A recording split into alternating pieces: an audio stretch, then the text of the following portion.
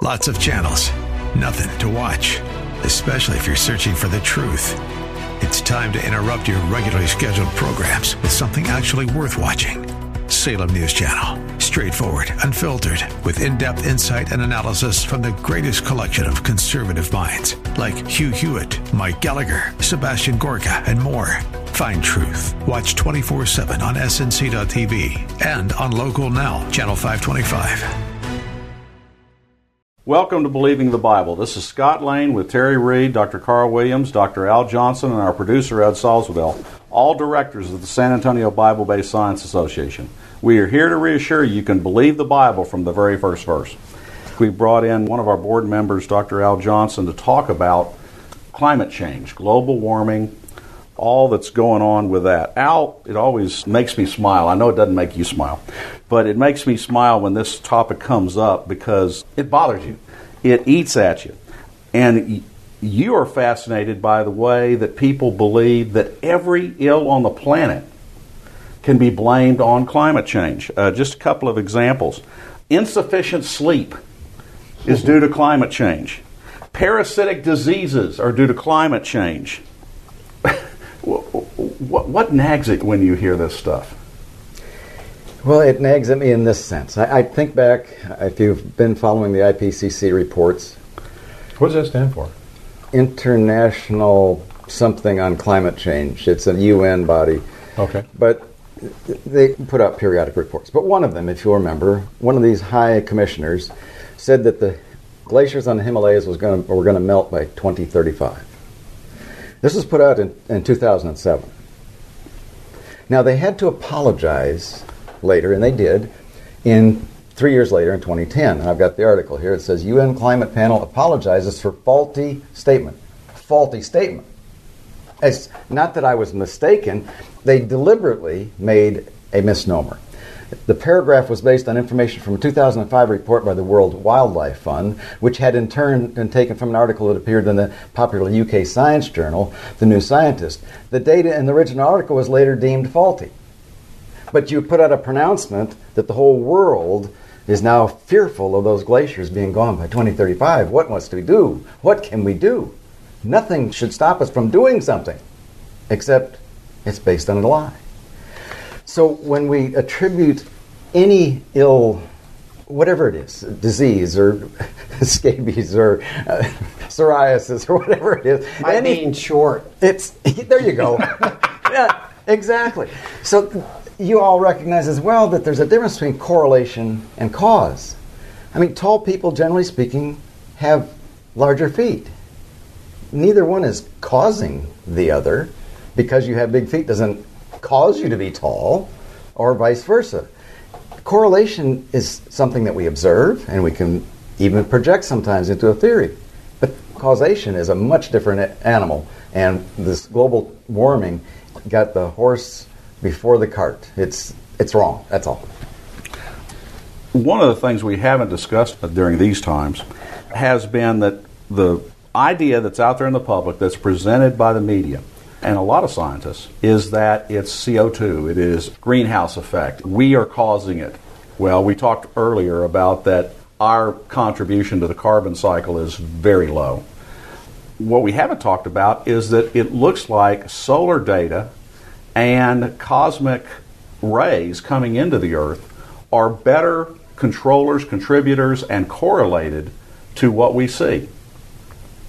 What are your thoughts on that? I happen to concur that those observations are more likely to be the cause. The problem is, for the global warming folks, is we can't do anything to mitigate against those. So you can't tax the sun. You can't tax anybody else to make this thing stop what it's doing, which typically taxes are designed to reduce some kind of behavior.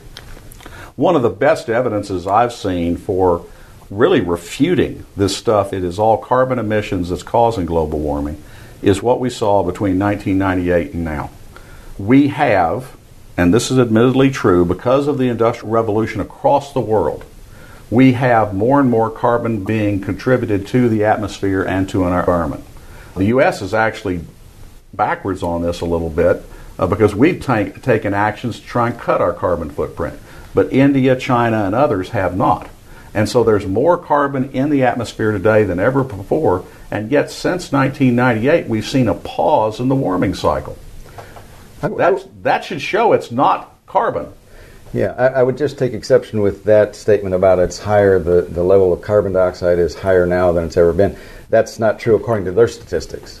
I mean, we can go back in their charts and they show much more aggregated. But I don't trust the data anyway because we don't have any way to go into an ice core and really talk about whatever it is that you are trying to convince me of. Okay, well, let's go 100,000 years ago or whatever. All right, let's go into histories. Because rather than just looking at ice cycles, we also can look at geology, we also can look at written records. It is pretty well established that there was a Roman warm period between 200 and 500 AD, which we believe was warmer than it is today, and life still exists.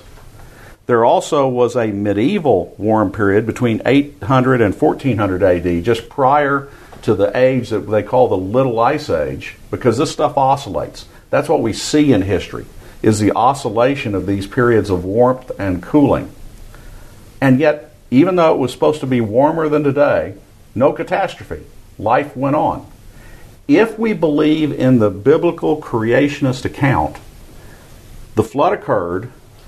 What occurred right after the flood, or as a result of the flood? We believe in Ice Age. We believe an Ice Age was produced of that, and in point of fact, an Ice Age is the only real good answer to that. The Milankovitch hypothesis really doesn't cut it.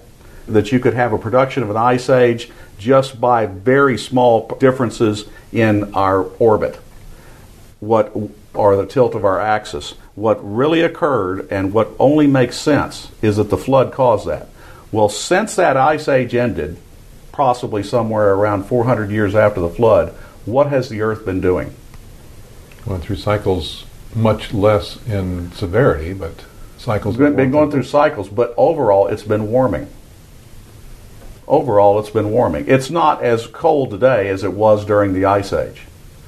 But again, it goes through these kind of cycles. That's what we see in data. That's what also jives with what the Bible has.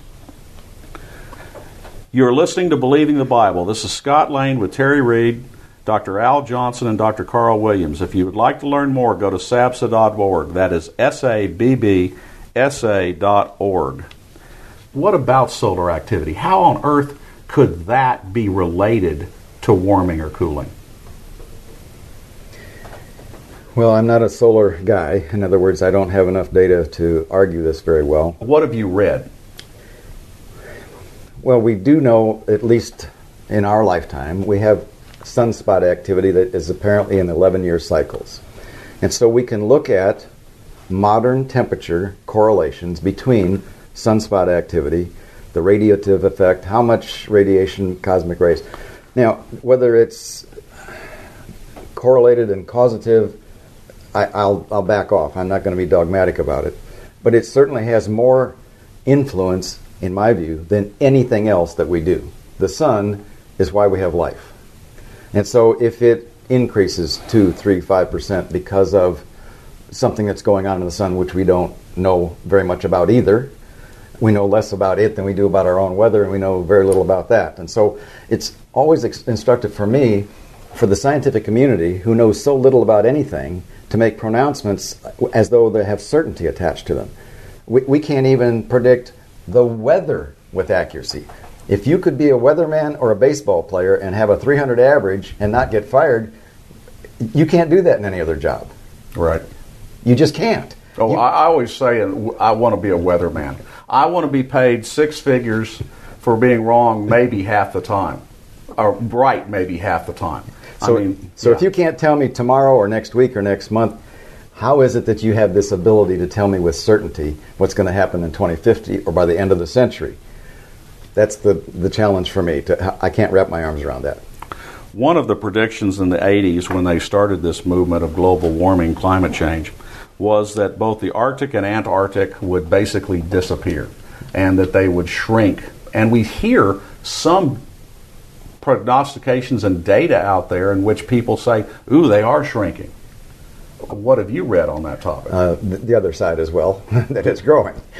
That it's growing. It shrinks on one side and grows on the other, or something like that? Could be north is growing, the south is not. It doesn't matter. The point is, if you only want to pick up your data and trumpet your side, it's dire. It's ugly. We're all doomed. And by next week, it'll be an 8-year. It's over. Or depends on how long this political cycle goes on and how many people get in it. It'll be 6 years, and it's over for us, right? So I don't pay much attention to those numbers because they've never been borne out. Well, that's what's really interesting, because I don't know how well you follow exactly what's coming out right now. The proponents of the Green New Deal say that in 12 years, we're toast. Well, except for Beto. It's 10 years for him, so the next guy's going to have 8 years. 10 to 12. Okay, what's the track record of that? What happened with all the prognostications in the 1980s? It's zero. It's not above the zero line. No, it didn't come off at all. Now, again, we want to balance this. Folks, we do need to be concerned about our environment. And the investigation as to whether or not we were causing global warming, and could we be exacerbating it by what we do? That's possible. But it's interesting that what you had climatologists, these same people who are on the climate change wagon, when they were brought before Congress and they were asked the flat-out question, how much are humans contributing to global warming, they couldn't give an answer.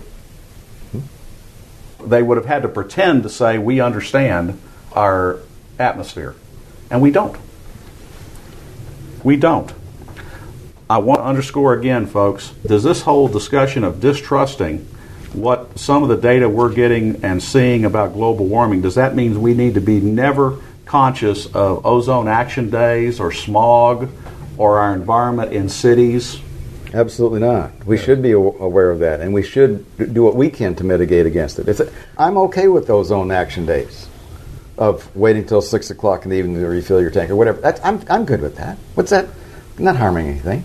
I agree with that. My question is, how many people that would say that they're concerned about this issue are people that I see go out when it's 68 degrees in the morning, they go out, start up their cars, and then go back in their house and then come out 10 minutes later, 15 minutes later with their kids to go about their day. Information for creation events in our area are on our website's calendar page. For more information or to schedule a presentation, go to sabsa.org or call 210-599-7240. When you go to our website, you can click on a link to our newsletter. Our website has a link for contact information on which you can order our newsletter to be emailed to you, or you can call us. Also go to whyshouldyoubelieve.com. That is Terry's website containing articles looking at current day issues from a biblical perspective. SABSA meets the second Tuesday of each month at 7 p.m. We are now meeting at Faith Lutheran Church just south of the corner of Jones Maltzberger and Thousand Oaks. There you will find biblical apologetics and creation science teaching found nowhere else in Bexar County, as well as the availability of books and videos on these important subjects. If you missed any part of this show, you can listen to the show anytime by going to the AM 630 KSLR, the Word in South Texas website. Click on KSLR Podcast, scroll down until you find Believing the Bible. Please join us again next Saturday for Believing the Bible. I'm Scott Lane, and for Terry Reed, Dr. Carl Williams, and Ed Salzwedel, thanks for listening, and we hope you found today a reason to believe the Bible.